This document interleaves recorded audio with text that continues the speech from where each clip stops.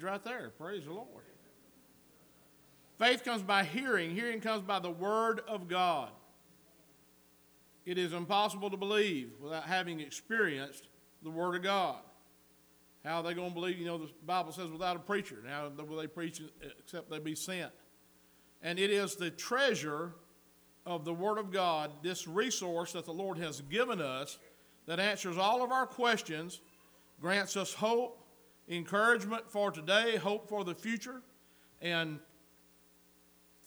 instructs us in how we ought to live. Now, that's a touchy subject because, dear Lord, I've experienced one thing over these years. People don't want Brother Andy telling them how to live. That's all right. I'm not telling you how to live. I'm telling you that the Bible is telling you how to live. Amen. It's Brother Andy's personal convictions. You can take it or leave it. But, beloved, if thus saith the Lord, I would encourage you to greatly place great weight on what the Word of God has to say. Now, having said all that, we're going to get into this. I'm going to speak to you this morning for a few moments on the subject of active faith. James chapter 1, beginning at verse number 19. So then, my beloved brethren, let every man be swift to hear, slow to speak, slow to wrath. For the wrath of man does not produce the righteousness of God. Therefore lay aside all filthiness and overflow of wickedness, and receive with meekness the implanted word, which is able to save your souls. But be doers of the word, and not hearers only, deceiving yourselves. For if anyone is a hearer of the word, not a doer, he is like a man observing his natural face in a mirror. For he observes himself, goes away, and immediately forgets what kind of man he was. But he who looks into the perfect law of liberty and continues in it, and is not a forgetful hearer, but a doer of the word, this one will be blessed in what he does. Now I'm going to switch over to the amplification because I want us to understand what James, the message he's trying to get across to us. Understand this, my dear brothers and sisters, speaking to the church. You must all be quick to listen, slow to speak, slow to get angry. Now, this is how we're supposed to live. Human anger does not produce the righteousness God desires. So get rid of all the filth and evil in your lives and humbly accept the word God has planted in your hearts, for it has the power to save your souls. But don't just listen to God's word. You must do what it says. Otherwise, you are only fooling yourself. That is too many people. For if you listen to the word and don't obey, it is like glancing at your face in a mirror. You see yourself, walk away, and forget what you look like. But if you look carefully into the perfect law that sets you free, and if you do what it says and don't forget what you heard, then God will bless you for doing it. It is the will of our Heavenly Father that we learn, understand, and obey His word. Salvation is more than fire insurance. And that's what a lot of folks are looking for. Preacher just tell me, I just don't want to go to hell. That's all. I just don't want to go to hell. Tell me what it takes not to go to hell. I'm not interested in this other stuff, about how I'm supposed to live or things I'm supposed to do or what I'm supposed to lay hold of, what I'm supposed to let go of. I just don't want to go to hell. We call that fire insurance. So there's more to salvation than not going to hell when you die. Amen. Now, not going to hell when you die is great. Amen. And going to heaven when you die is great. Amen. But there's more to salvation than that. Jesus came to forgive us of our sins, that through the Holy Spirit we might be born again, new creatures in Him, but that we may live productive lives, lives that are full of joy, lives that are full of satisfaction and fulfillment, and you cannot do that living any way contrary to His Word. Amen. Amen. Now, because of this attitude that is prominent among humanity, this resistance, and like I said, I've dealt with it. I started preaching in 1984. You can count up the years. I've dealt with this resistance for years. And then, and when you do that, sometimes people misunderstand you, and you get a label, and you're like, you're hard, or you're mean, or you're legalistic. I ain't trying to rain on nobody's parade. I still fish. Can I get a praise God? I own and ride a Harley Davidson. I got an amen back in. Sister Ginger and I own the same year model Harley Davidson and model Harley Davidson. Hers looks better than mine, but we won't get into that today. Amen. I'm not trying to rain on your parade. But see, that's what the campaign that the enemy wages is that you don't want to do that. You don't want to live this restricted life like you're in a straitjacket. That's the devil talking. What he does not want you to know is that the Lord, through his word, amen, and through his instructions found in his word, desires that we live in a glorious liberty. Amen. Hallelujah. Amen. Amen. And so the enemy tries to, his very best to confuse the message. But James here, and James has been misunderstood. There was one very famous fellow who ain't with us no more. I'll just go ahead and get in trouble. Martin Luther King Jr. said that the book of James should be taken out of the Bible. He didn't like what it said. James gets down there where we live, folks. Yes. James not only will walk on our toes, he'll cut our feet off at the ankles. But what he says is true, and what he says is inspired of the Spirit of God. That 22nd verse needs to be shouted to the church today. But don't just listen to God's word. You must do what it says. Otherwise, you are only fooling yourself. James chapter 2, we're still in amplification here. Suppose you see a brother or sister who has no food or clothing, and you say, "Goodbye and have a good day. Stay warm and eat well." But then you don't give that person any food or clothing. What good does that do? So you see, faith by itself isn't enough unless it produces good deeds, or active faith is dead and useless. Now, someone may argue some people have faith, others have good deeds. But I say, how can you show me your faith if you don't have the good deeds or the evidence to go along with it? I will show you my faith by my good works, by my good deeds, by the things that I do. I will demonstrate evidence of my faith in Christ. You say you have faith, for you believe that there is one God. Good for you. Even the demons believe this, and they tremble in terror. How foolish. Can't you see that faith without good deeds is useless? Don't you remember that our ancestor Abraham was shown to be right with God by his actions when he offered his son Isaac on the altar? Now that's faith right there, folks. Isaac is a child of promise. He's the one they've been waiting on. There's only one Isaac. Abraham and Sarah ain't going to have no more kids. He's it. And the Lord has just instructed Abraham, you will take him and sacrifice him on an altar. You will kill him dead as a hammer. You will gut him with that knife and you bleed to death. Abraham told Sarah, we're going yonder to worship. And then he says, but we'll be back. Amen. Abraham believed God. He's coming down with that knife. This is a test for him. And the Lord holds his hand up and says, whoa, whoa, whoa, whoa, whoa, whoa. You don't have to show me anything else. Because God knew he meant to come down. But the thing about Abraham was, this is the child of promise. The Lord has promised me that my descendants will be like the sands of the sea.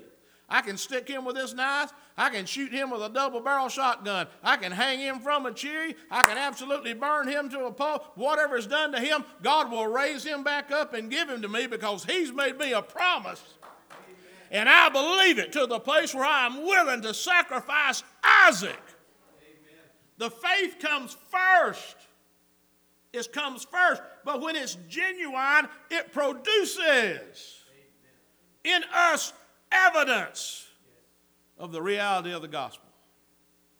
Verse 22. You see his faith and his actions work together. His actions made his faith complete. And so it happened just as the scriptures say. Abraham believed God, and God counted him as righteous because of his faith. He was even called the friend of God. So you see, we are shown to be right with God by what we do, not faith alone, because that is the evidence.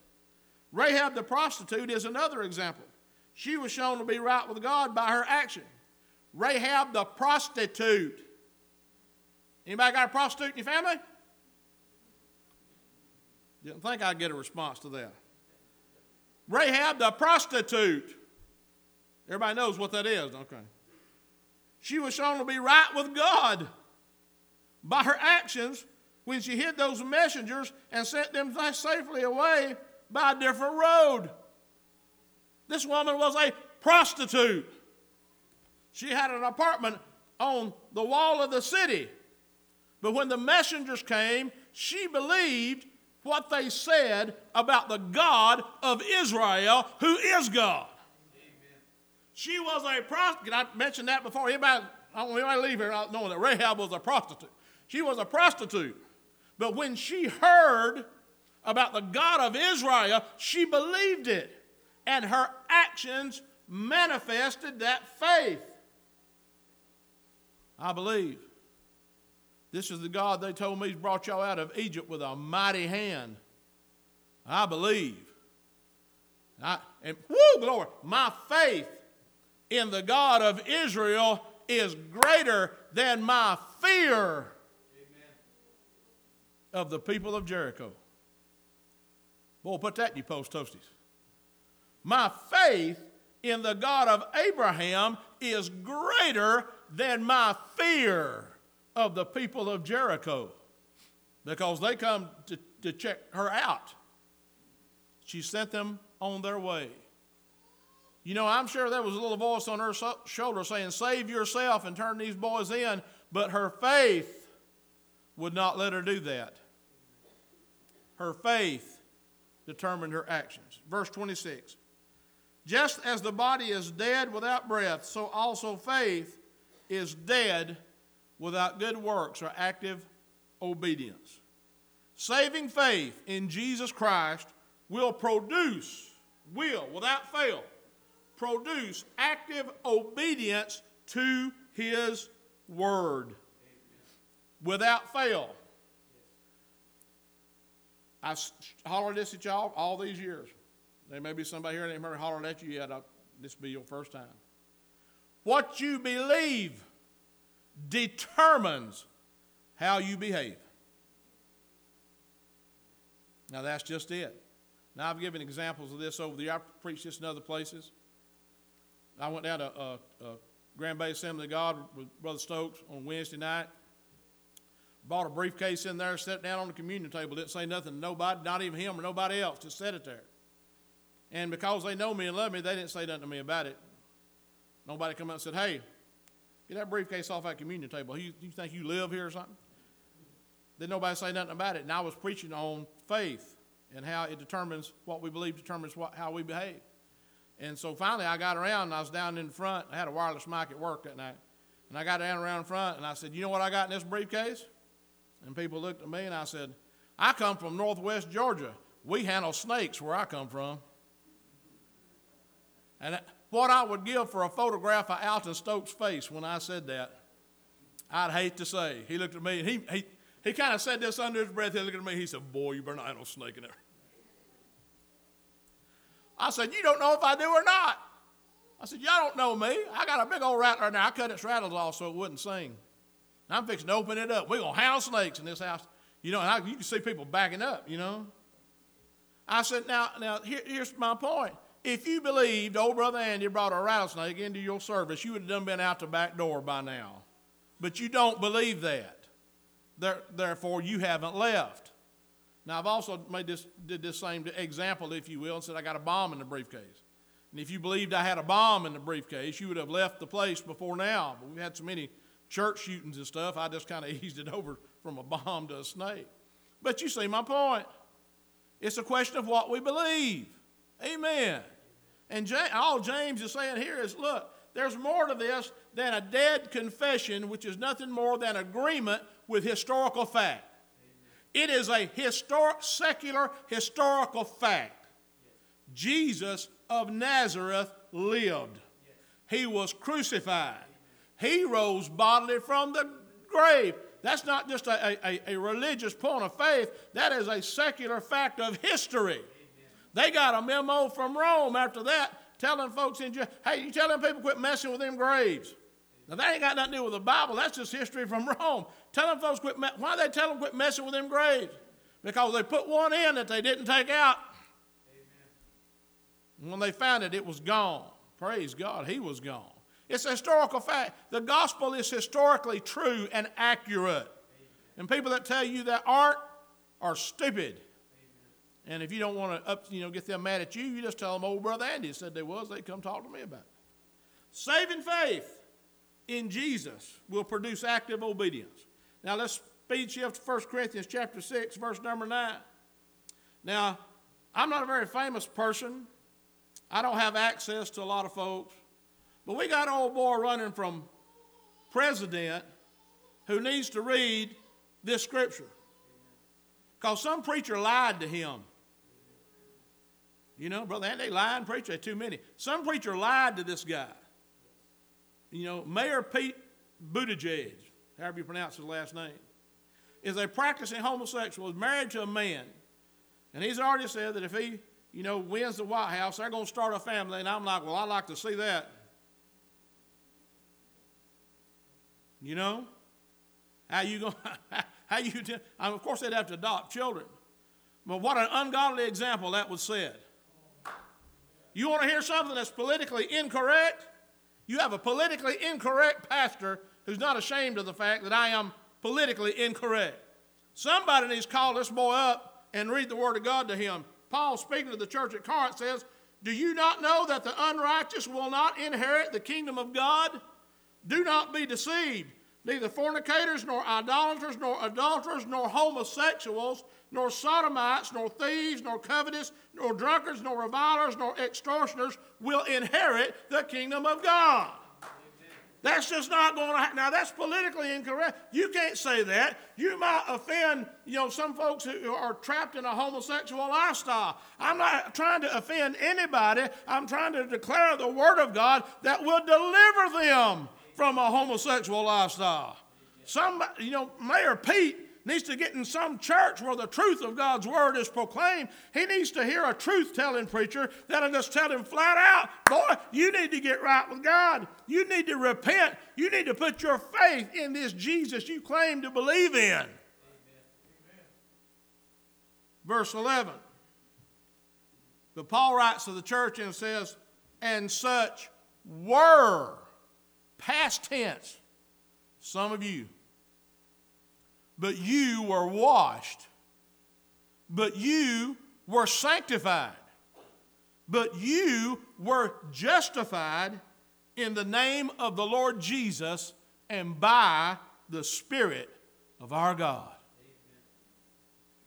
Amen. And some were such of you. Some of you found a place on this list. But you've been washed.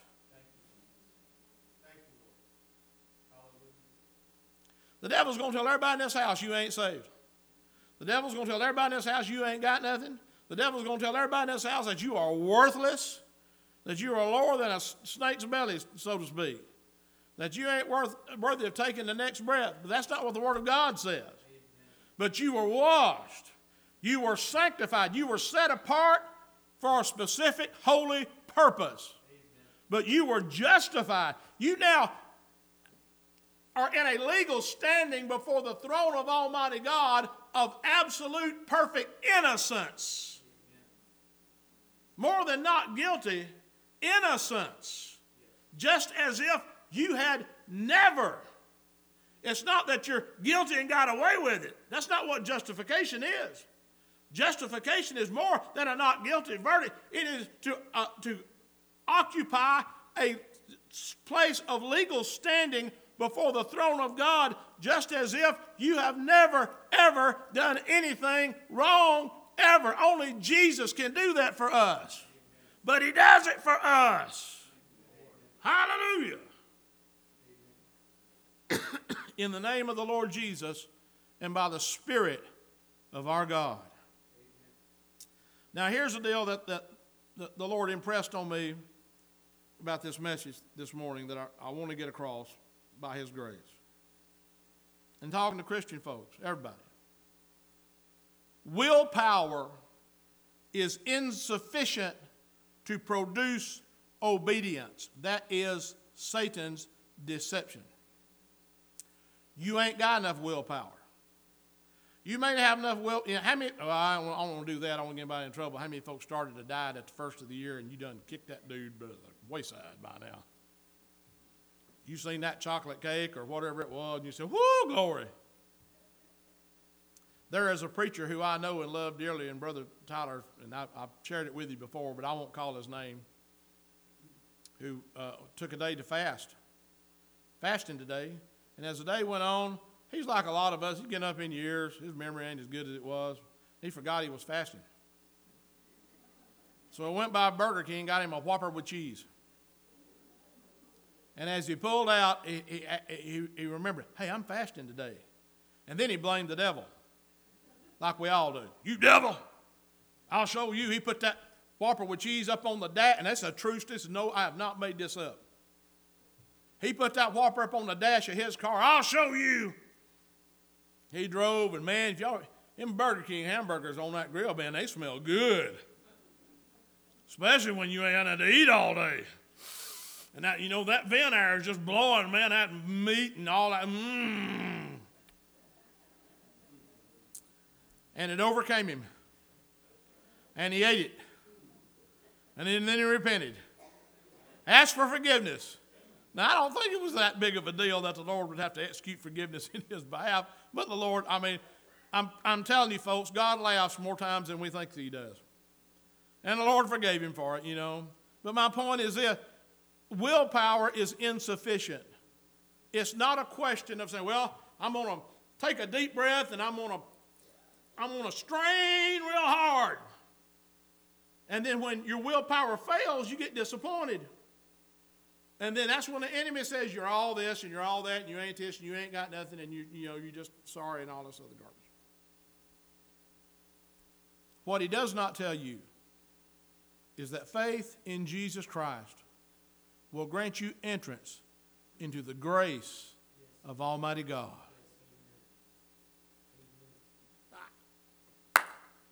And what my willpower is unable to accomplish, the grace of God is able to accomplish in me.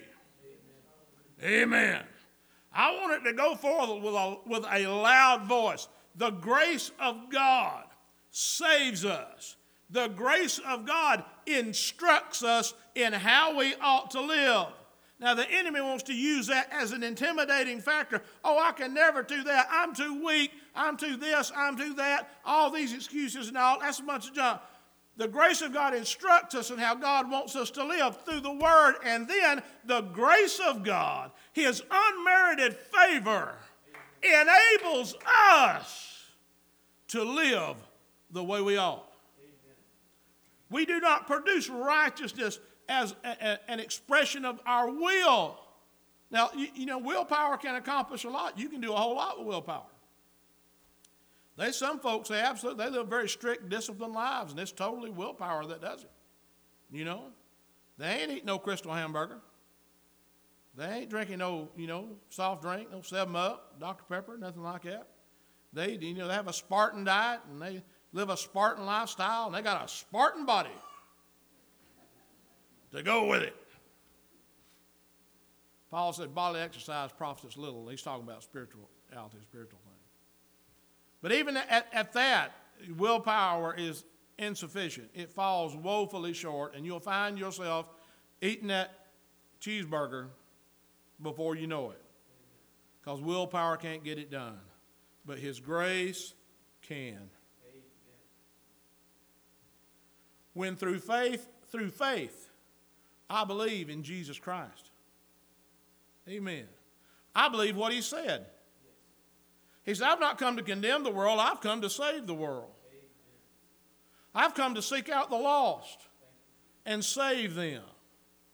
The only one who has a right to condemn us is Jesus, and He's chosen not to. They slung that woman they'd caught in the very act of adultery at His feet, thought they had Him. She's guilty. We caught her in the very act. Rabbi, what do you say?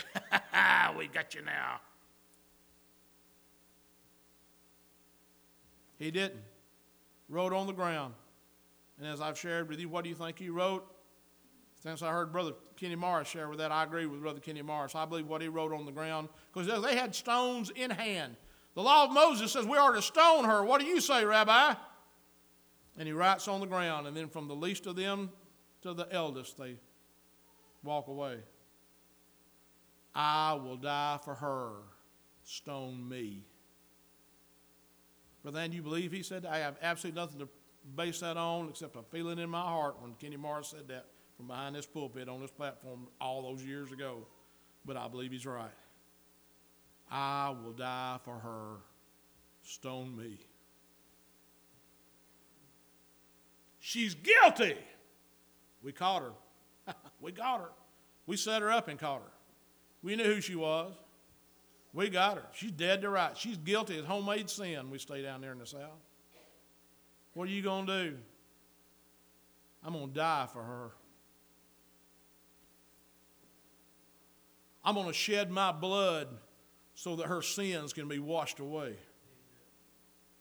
I'm going to rise from the dead on the third day in power of the Holy Ghost. Amen. I'm going to ascend to my Father and prepare a place for her. When they all left, he looks at her and says, where are your accusers? They're gone. Not one. Amen. I'm telling you that Jesus run the devil away from you because he's going to be the one that accuses you. I ain't going to accuse you of nothing. Devil will. Where are your accusers, woman? They left. I'm by myself. Go and sin no more. How can I do that? I've flubbed the dub, so to speak, up to now. I've messed up to now. Grace. Grace. Grace. We don't preach about grace enough in the Pentecostal church because we don't want nobody thinking that we're giving somebody an out. I ain't giving nobody an out. What I'm saying is that grace is the answer. Amen. Unmerited favor is the answer. Amen. The power of God's grace to perform in us. Paul said you were washed. You were sanctified. You were set apart for a holy purpose. Think about that now. Praise God, we Church of God people, we holler about sanctification all the time.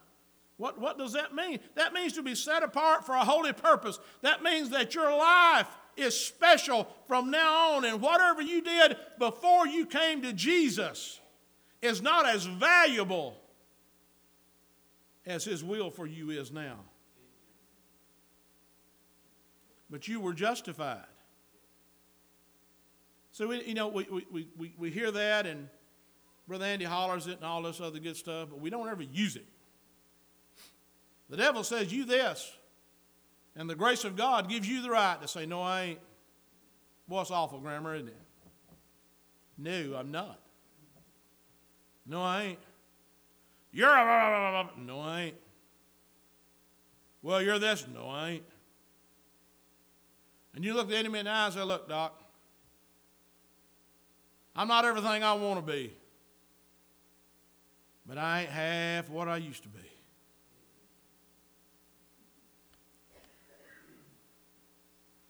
Brother Otis sings that song, him and our sisters. There's been a change in me. A change in me. I'm not the man that I used to be.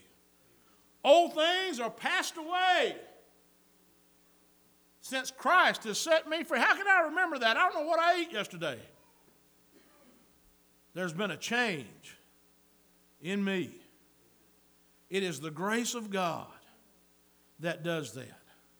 And what we have to do is get past our pride and our ego and fall on His grace. It's like swimming in water that's over your head. Amen. It's the same principle is applied. I depend on the grace of God. You know why I can tell you I'm saved? Because Jesus said I was. He said, if you believe in me, I'll save you. If you believe in me, more than a dead confession that agrees with historical fact.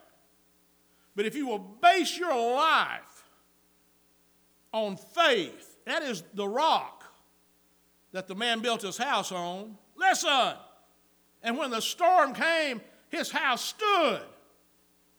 Now the parable there, the man that built his house on the sand and the man that built his house on the rock both experienced the storm. I'm not going to stand here and tell you you're not going to go through a storm. What I will tell you is that if you have built your house, if you have established your life on faith in the Lord Jesus Christ, when the storm is over, your place still be standing. Amen. When the enemy makes all these accusations about you, say no. His grace is sufficient for me. To paraphrase old Brother John, any of you brother and sister mess up, take heart. You got a lawyer with God, Jesus Christ. Brother Andy, what do I do if I flub it, if I really mess up? If I shoot the Pope, what do I do? The Lord, I'm sorry. Help the Pope. I shot him. The Lord, help me. You know what he'll do? He'll help you. Amen. Lord, I'm sorry. Forgive me. What happens? You have to jump through a hoop. Amen. Immediately. Immediately. I know that there's some folks, they go into heaven, they got to ride this altar to get there. But the altar's here to ride. Amen. He is our hope. Active faith, genuine faith in Him will produce in us a life that is pleasing in His sight. And by His grace, here comes my Baptist upbringing now. And by His grace, we persevere. Yes. By His grace, we continue. I'm talking about when your faith in Him is so deep and is so strong and is so absolute that you're like, Mary at the tomb when she hears His voice and recognizes it, wheels around, grabs Him around the knees, and is not going to let Him go. I will not let you go. She went from her lowest point to her highest that quick, quicker than the weather changes in Somerville. Praise God. There is one in whom we believe that loves us. His grace is sufficient for us.